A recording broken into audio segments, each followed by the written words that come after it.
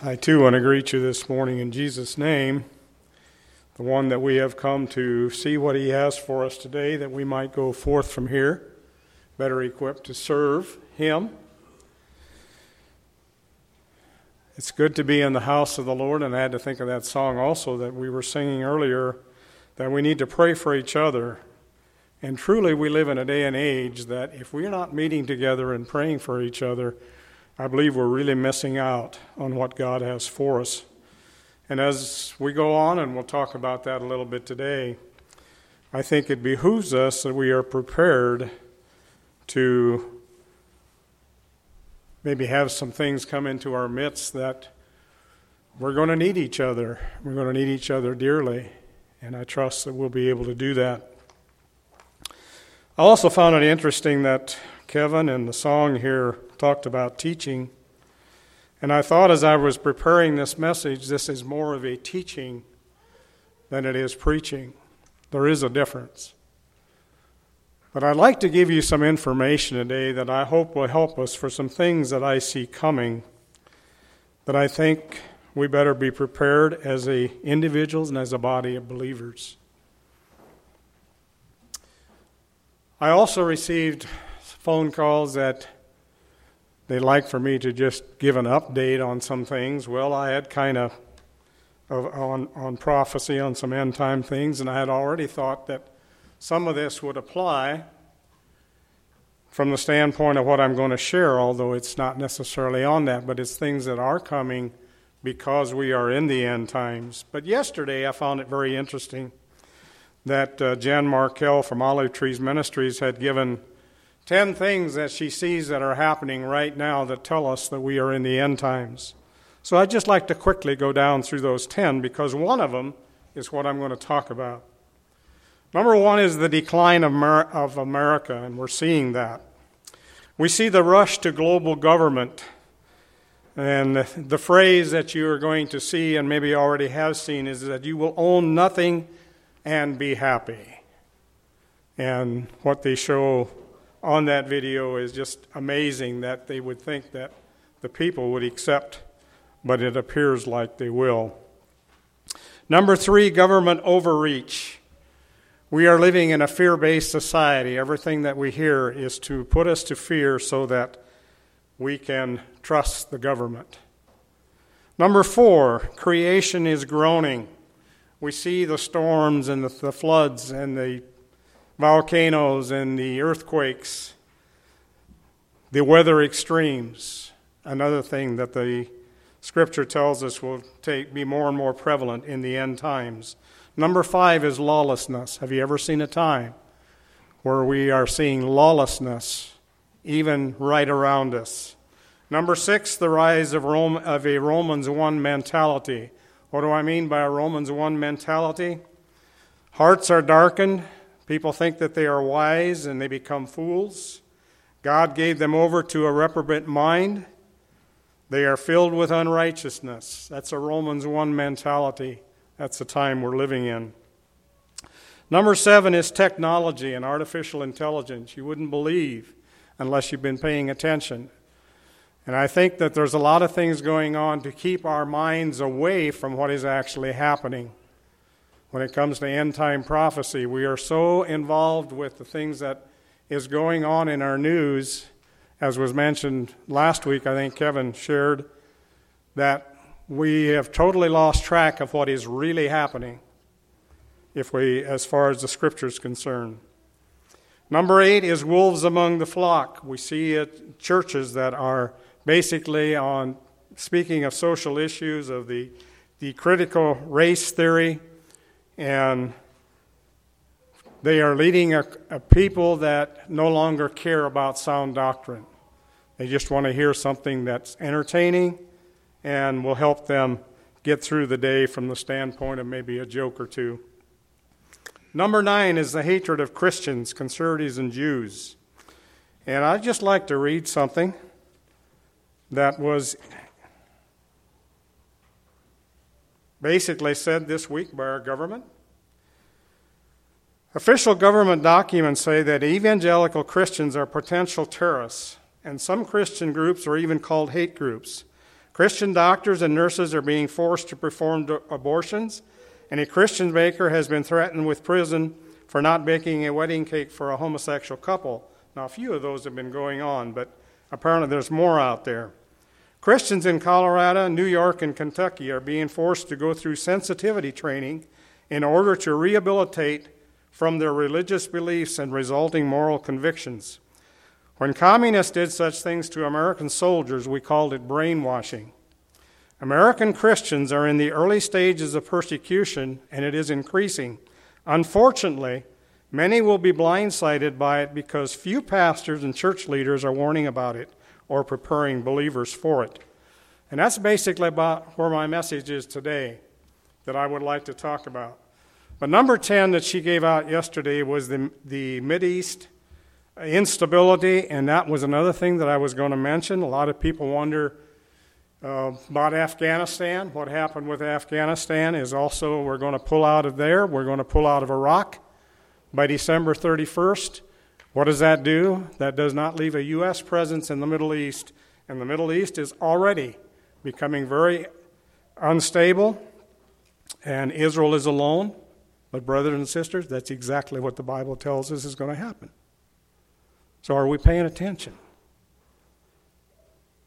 Because it says that Israel, when the Gog-Magog war of 38 and 39 happens, it plainly says there that Israel stands alone. Where does their help come from? God.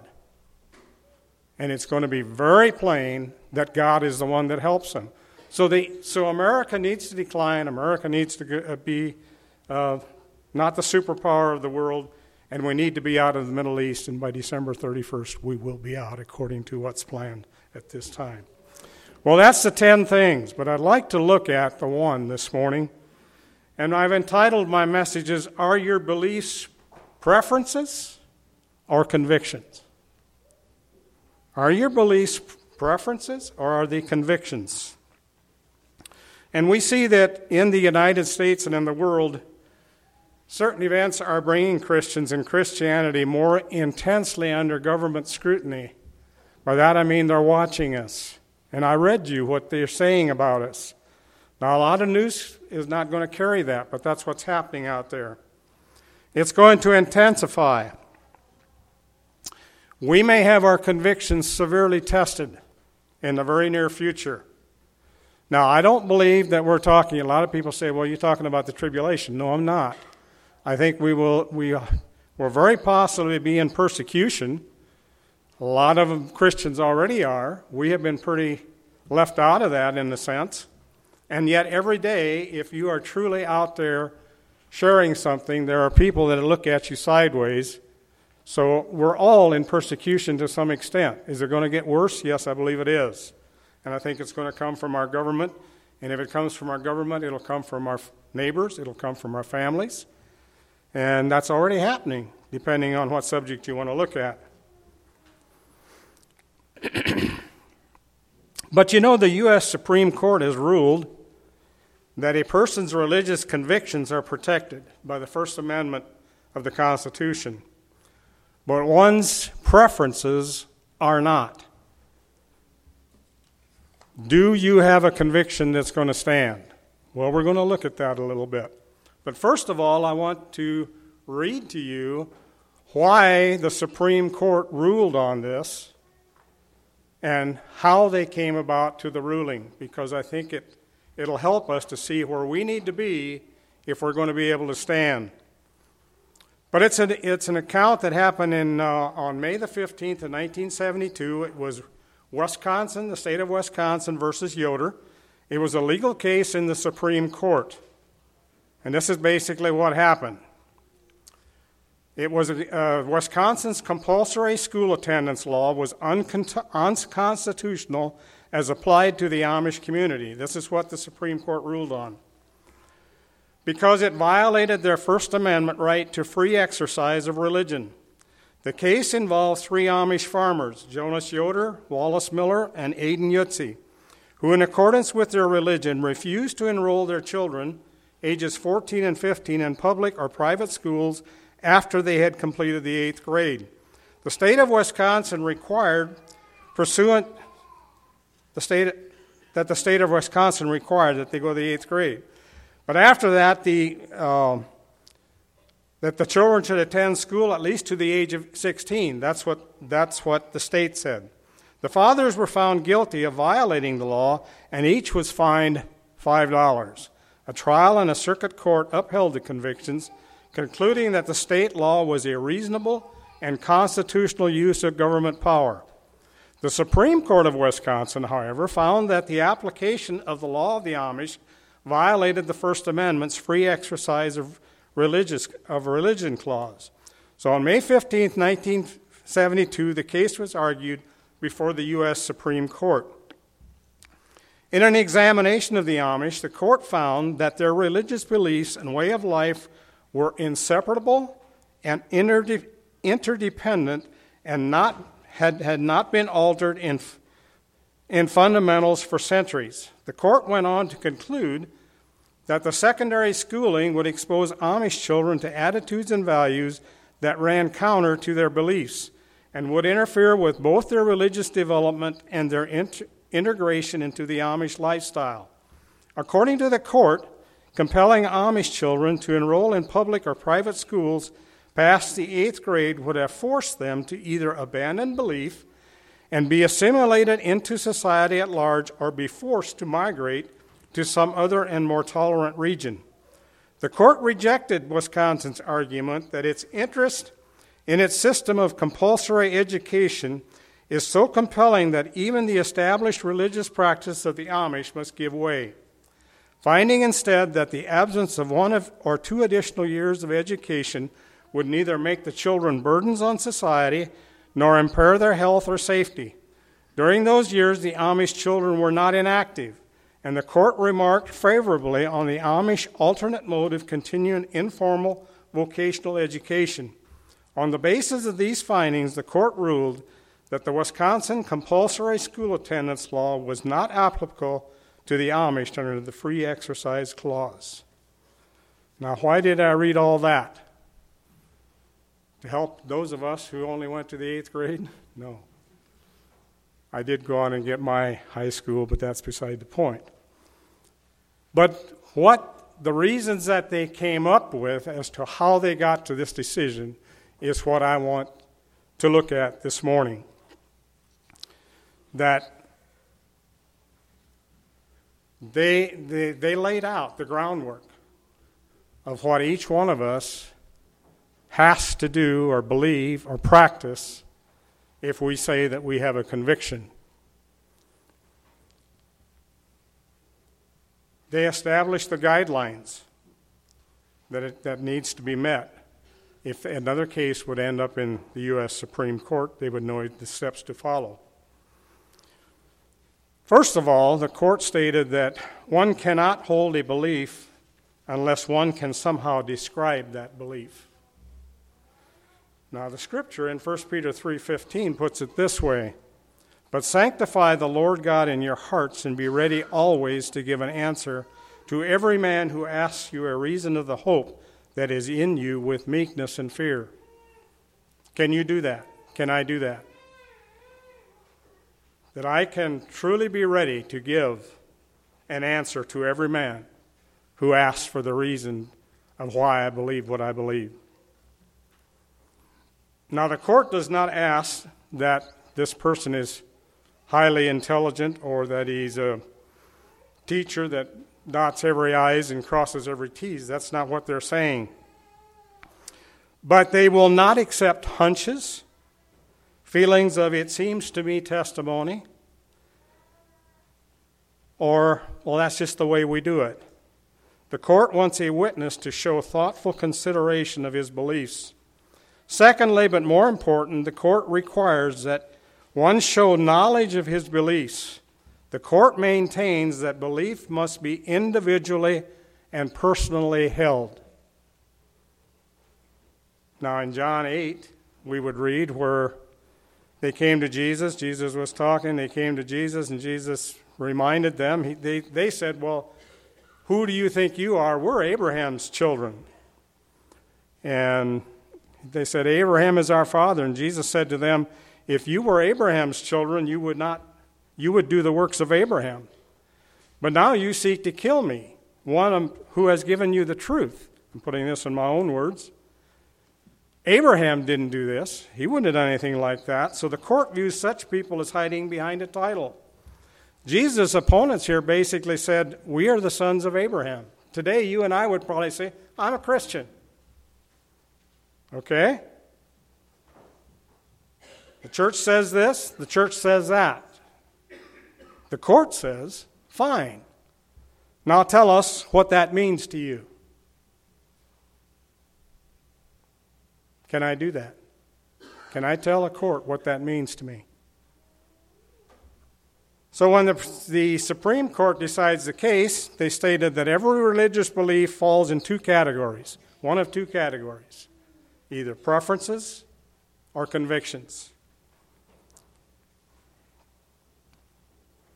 They said religious preferences are not protected under the Constitution, only religious convictions. And here is the test that delineates the two. First, if a belief can be changed by peer pressure, by family pressure, the threat of a lawsuit, the threat of going to jail, or the threat of death. If it can be changed, it's only a preference. It's not a conviction. Secondly, for a belief to qualify as a conviction, it must be predetermined, non-negotiable, victorious within itself, and demonstrated by a lifestyle. Now let's evaluate ourselves under this. Let's see what this is really saying. How about peer pressure? Anybody familiar with peer pressure? Young people, does peer pressure bother you? You really believe something, but because the group is doing something different, and they say, why can't you do what we're doing? Is it something you're going to hold on to? Or is it something that you say, oh, okay, well, I'll go along with whatever the rest of you want?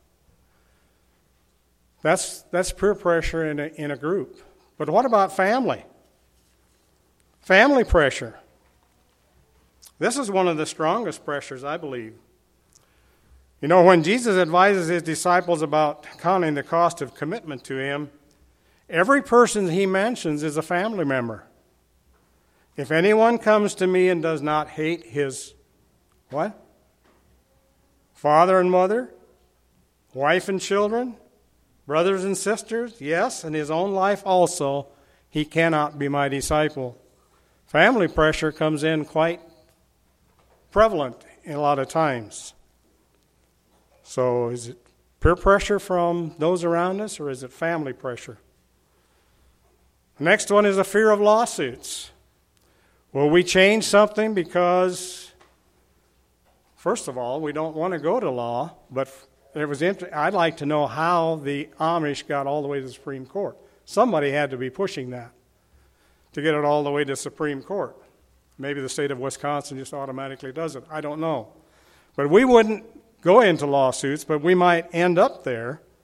And then we're saying, well, we're not going to go to law because I'll lose my reputation or whatever it may be, my job, my property, because of all the costs and all that there. So because of a threat of a lawsuit, and we don't want to start one, don't get me wrong, but it can change our minds. What about jail? Would you really be willing to go to jail for your faith? A lot of people have in the past. Would the pressure of facing jail make you change your beliefs? If so, then your beliefs are preferences, not conviction. What about the pressure of death? The final test is obvious. Will you die for your belief? So do you see the common factor in these? What does your belief mean to you? What are you willing to sacrifice in exercising your belief? If you feel you should do something but have the right not to do it, if you feel you should do something and have the right not to do it, it's merely a preference according to the Supreme Court's test. Therefore, your belief is not protected by the Constitution. The court says that a conviction is a belief you will not change. Why? A man must believe that his God requires it of him. That's what they feel. If he creates a conviction, the court believes that it must be a belief that God requires of him. How many things has God required of us that we're willing to change is a question that I would have for all of us. So a belief that is God-centered is a conviction. It's God-centered, it's God-ordered. God has asked us to do it. It is not merely a matter of resolve or dedication, but a matter of believing with all our heart that God requires it of us. The court says that if we hold our beliefs as God-ordered, we will withstand all the above tests. So you think and go back over the ones that I just listed. Are we willing to stand for what we believe? The court says more. A conviction is not something we discover, but something we purpose. It is not something we just happen to run across, but it is something that is part of the very fiber of our personality. This means that a person is not made by a crisis, and a crisis can do a lot of things to us. Just think of the one that we're in now. But that a crisis exposes a person for what he is. How many times have we seen that a crisis exposes us for what we really are? The court says our convictions will be purposed as a part of our way of life and the beliefs that we are determined to perform and fulfill. I had to think of the 7 ordinances that we have in our faith and practice. How well are we doing those? We believe those are God's order. We have them in there. It was instituted by Christ and the apostles.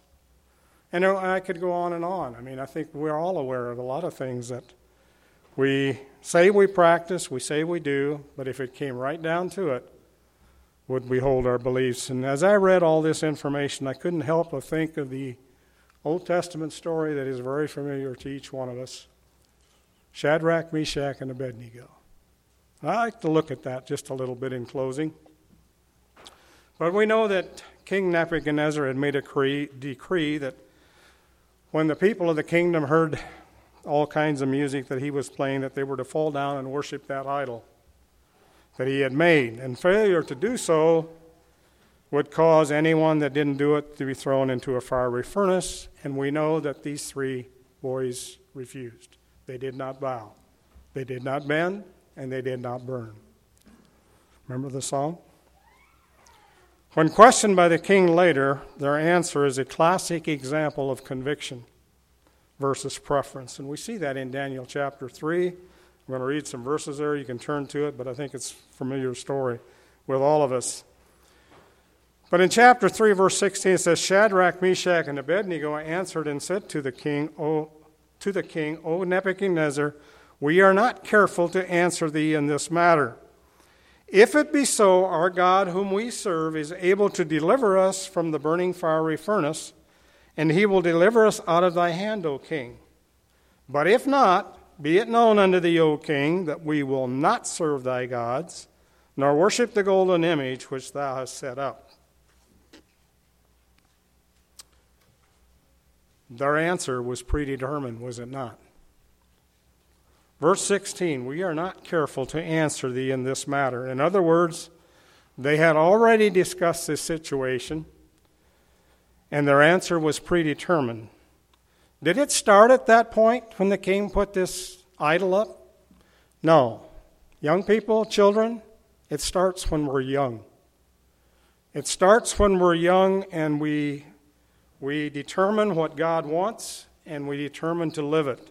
And I believe that started long before this with the Shadrach, Meshach, and Abednego. So let's start now. If we haven't started, let's start now to be ready to stand for what we believe, because the time may come, and very soon, that we may have to be faced with that. Number 2 here, we see that it was non-negotiable. And it's kind of interesting in verse 15 that the king tries to negotiate with it. He gives them another chance. He offers them a second chance. But they refuse it. Number 3, it was victorious within itself. In other words, regardless of the outcome that day, they had won the victory simply by taking a stand. They told the king that God would indeed save them, but if he chose not to, they're not going to worship his idol. I say they were winners, either way. Number 4, their conviction was demonstrated by their lifestyle. Indeed, their actions were driven by conviction, not by preference. So you may be asking, how does living a life of preference or conviction apply to me? You know, God has given us the power of choice. We can do our thing, our own thing, or we can do his thing, if I can put it that way. To be what I want to be or to be what God wants me to be, that's the question. And I believe that all of these tests we can use as guidelines for our own selves.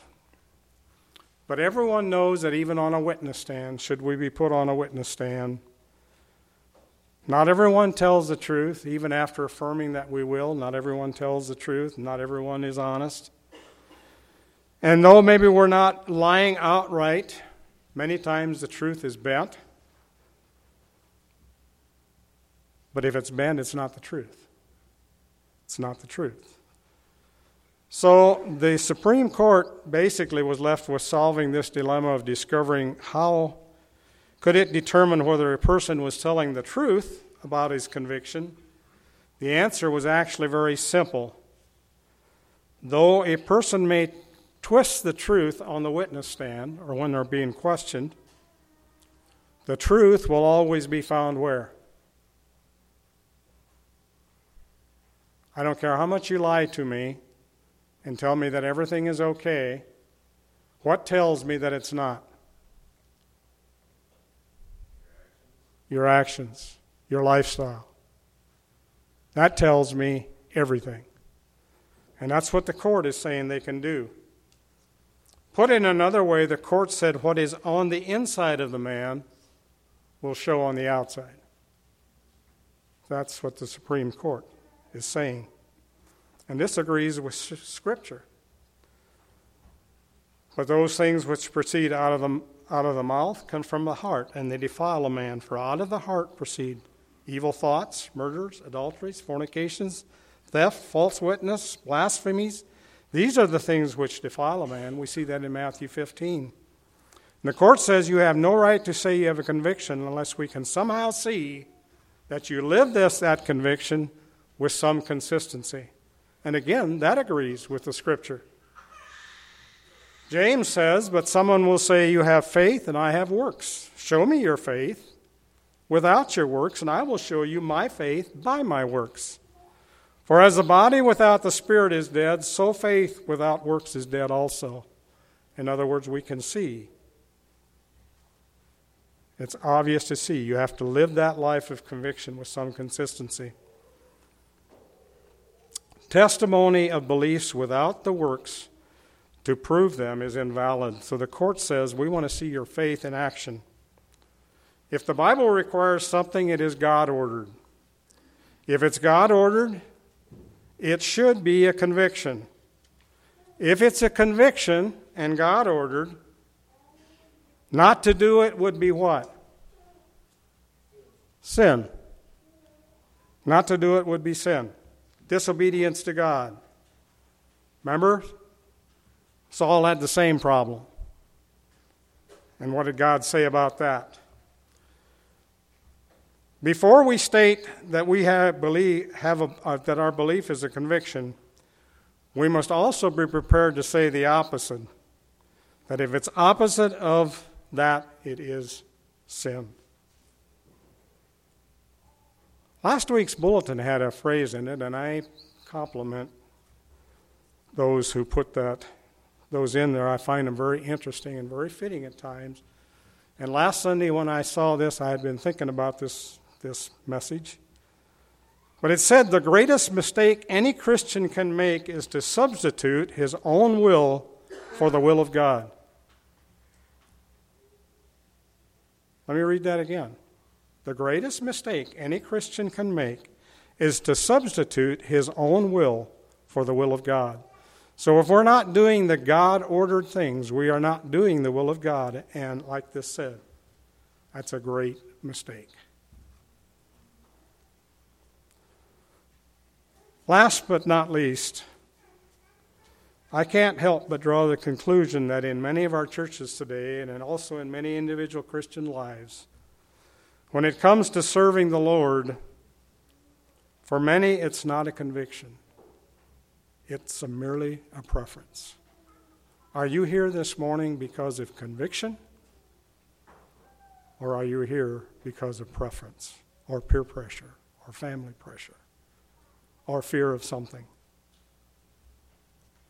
Our only hope for each one of us as God's people is to once again become people with biblical convictions that can be seen in our daily lifestyles, so that if the time comes that we have to stand up for Him, that all of us can stand because of the indwelling Holy Spirit within us that we are trusting upon and letting Him lead us and direct us. So how does my life match up with the written word? Matthew 22. We should love the Lord with all thy heart, with all thy soul, and with all thy mind, and love thy neighbor as thyself. That is a God-ordered conviction for us if we want to follow it. Lord bless you.